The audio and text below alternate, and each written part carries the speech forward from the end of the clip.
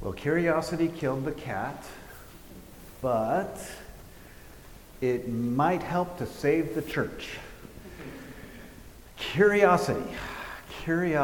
When you hear that phrase, curiosity killed the cat, it's the same in Spanish? Okay. So it kind of brings about this feeling of, when people get curious, they get themselves into trouble. They do things that they hadn't ought to do. Especially when we talk to kids, you talk about people who are in addictions oftentimes begin, I was just curious. I just kind of had that curiosity. So I think that idiom, that phrase is a good one. Curiosity killed the cat. But I also think curiosity can help to save the church. Curiosity can be a good thing. We're in a sermon series right now talking about transforming congregations in changing times. And we recognize that the times, they are a-changing. We've kind of talked about that last week. And the times are always changing. We're constantly in change, all about us. And the differences of our lives, and when we look back over the last, however long you might have lived, 12 years, 20 years, 30 years, 80 years, things have changed in our lifetime. And that's okay. That's just part of life. And we talked about last week 3 ways congregations are transforming. They're transforming individuals, they're transforming themselves as a congregation, as a body of believers, and they're transforming the community around them, hopefully making a difference in the community around them. So we're going to, for the next few weeks, focus on specific characteristics of healthy, transforming congregations. And so that one of those characteristics that I want to focus on today is curiosity. Curiosity. It killed the cat, but let's just see. This is not in my notes. How many dog people are there in the congregation? All right. And how many cat people are there in the... See, we're an inclusive congregation. We accept people of all pet types. Okay, I'm definitely a dog person. I'm allergic to cats, so it's just a no-brainer for me. Curiosity can be a negative thing. It can lead us into trouble. It contributed to the fall of humankind. Adam and Eve were curious, and boom, the rest of us are doomed forever. It can contribute to temptations in our lives. It can mess us up. It can lead us into sin. But curiosity can be a healthy thing, and I truly believe that it can help a church and a congregation become more healthy. So let's dig into this a little bit. Curiosity can deepen our relationship with God and with Jesus Christ. In fact, when we lose our curiosity, I think our relationship becomes a bit boring. And that's true not just with the divine, it's true with our friends, our relationships.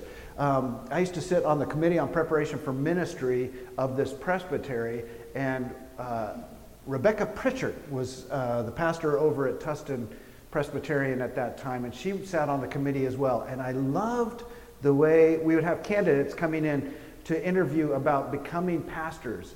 And a lot of the people on the committee would be very almost attacking these candidates with questions and just, hey, because that's part of what you have to do. And if you want to be a pastor, you got to be ready to answer questions. And but Rebecca would always go, I'm curious about what you just said. Can you go a little bit further with that? And what I really appreciated about that was that it kind of opens people up to talk more and helps you to listen more. And that curiosity builds and deepens the relationship. Now, how come we don't do that more with God? When we sit there and we read a passage and go, oh, okay, yeah, that was good. All right, I'm good for the day, and go. Instead of like reading a passage and going, I'm curious about that. I'm curious about this word redemption. What does that actually mean? I see it a lot in Scripture, and that curiosity drives us to further research. That passage that Scott read, that from 1 Peter, that said, and the prophets did careful search and inquiry to understand their salvation and understand their faith. That's what we're supposed to be about in our own deepening of ourselves and our deepening of our understanding. Now, it's kind of a funny thing because sometimes pastors, they have this way of preparing a service and getting ready for a service, and they put these scriptures together and they print the bulletins and everything's good to go. And then as they're going through the sermon and kind of fine-tuning it, all of a sudden this other scripture comes to their mind and they say, well, God, could have been good if you could have let me know that scripture a week ago, because that would have been good to read that one. But let's just share the story. Very early in Jesus' ministry, shortly after he was baptized, he's meeting people and hasn't really called the disciples yet, but people are starting to follow him. And Philip meets Jesus and says, wow, this is great. What does Philip do? He runs off to his brother, Nathanael, and says, Nathanael, I've met this guy. He's preaching some intense stuff. Could he be the Messiah? Well, let's go and find out. There's that curiosity. What's going on over here? Let's check it out. Curiosity. Curiosity led people to follow Christ. And I think that is a good thing. It can help us to meet Christ. It can help us to find out more about Christ. Help us to deepen our relationship with Christ. So curiosity is a good thing and healthy thing for us. Curiosity can deepen our relationships. Let's take it a step further. It can deepen our relationships with one another. I mean, it's so easy for us to kind of go straight to the people we know and talk about the things that we agree on. And, it's just that way. But curiosity leads us to other people that we don't know and starts to ask questions about people that we haven't ever asked. And, conversation starters. Xander and I, a few weeks ago, we went to a marriage ministry seminar by the Smalley Institute. I don't know if anybody's read any Gary Smalley. He's written several books on marriage. And I think I might try and get their list. But they actually text out questions for couples to ask each other. And they say they're kind of intense questions. But they're trying to build the relationships. And, sometimes we just kind of go, what's the common question that you ask each other at the end of the day? How was your day, honey?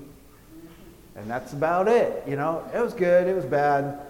And, it's like asking adolescent son when he comes home from school, how was school? Fine. Right? It's very hard to get a conversation going. So some of these little conversation starters, I thought that would be really great. But when we break out of our comfort zones and start asking questions, we learn more about people. And our relationships grow. And they deepen and they strengthen. And our community becomes stronger because of that. So allow your curiosity. I wonder why that person's like that. I wonder why they have paint on them. I wonder why they come to church running in at the last minute. I wonder why they leave church early. Crystal Lee, who's normally here, sings in the choir. She leaves right away from church. How many of you know why she leaves right away from church? One person. She takes Japanese. She's in a Japanese class on Sunday afternoons, and so she goes blazing out of here and goes to her Japanese class. She's from Taiwan. She speaks Chinese. She speaks English. Now she wants to learn Japanese. There's something you know.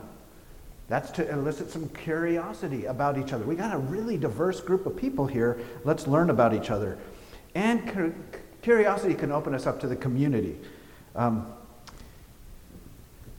love this story about Moses. I mean, Moses has been out tending the flocks of his father-in-law, Jethro, for 40 years. He's been, not for the whole 40 years, but he's been away from Egypt for 40 years. He's married this woman.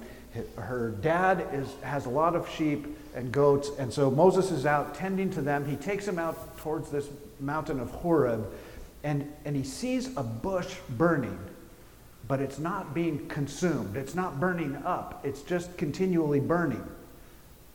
And curiosity got the better of him, right? And he said, I got to figure out what this is about. We all do that, right? If we see smoke on a freeway, we're like, I wonder what's going on over there. If we see an accident on the side of the road, are you kind of like, I wonder how bad it was. I wonder if they flipped the car. I wonder if this and that, right? We're all curious about things. And so Moses did that. And he met God. He met God. And God called him to go and talk to Pharaoh. And Moses was like, I can't talk to Pharaoh.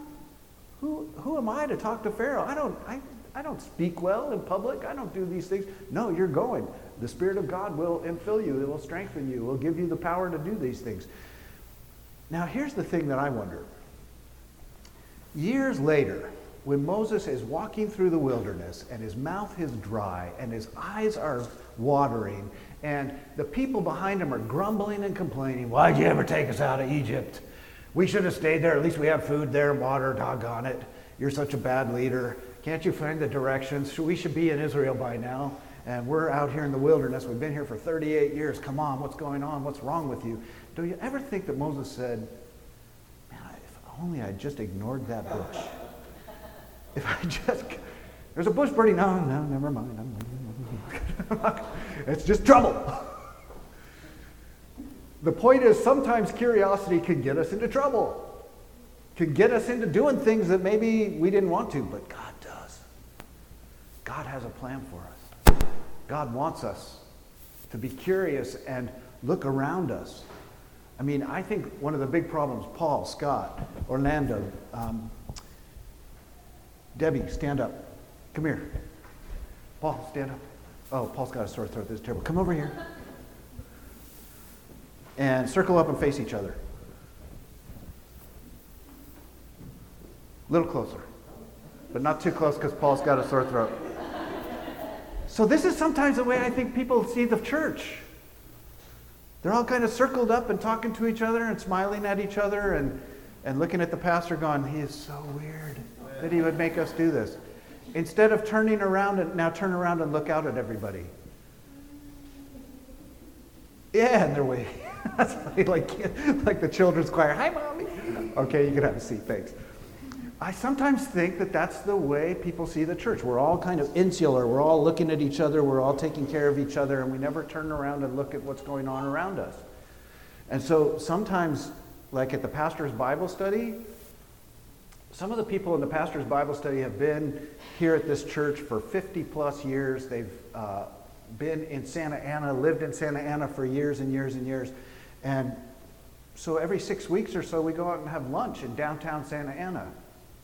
You should see their eyes. Their eyes open up. Wow, look at these places. Wow, there's all these new restaurants. There's all kinds of new life down here in Santa Ana. What's going on? Curiosity. Suddenly they're seeing the community around the church differently than they thought. That's curiosity. That's healthy. That's getting them out into the community.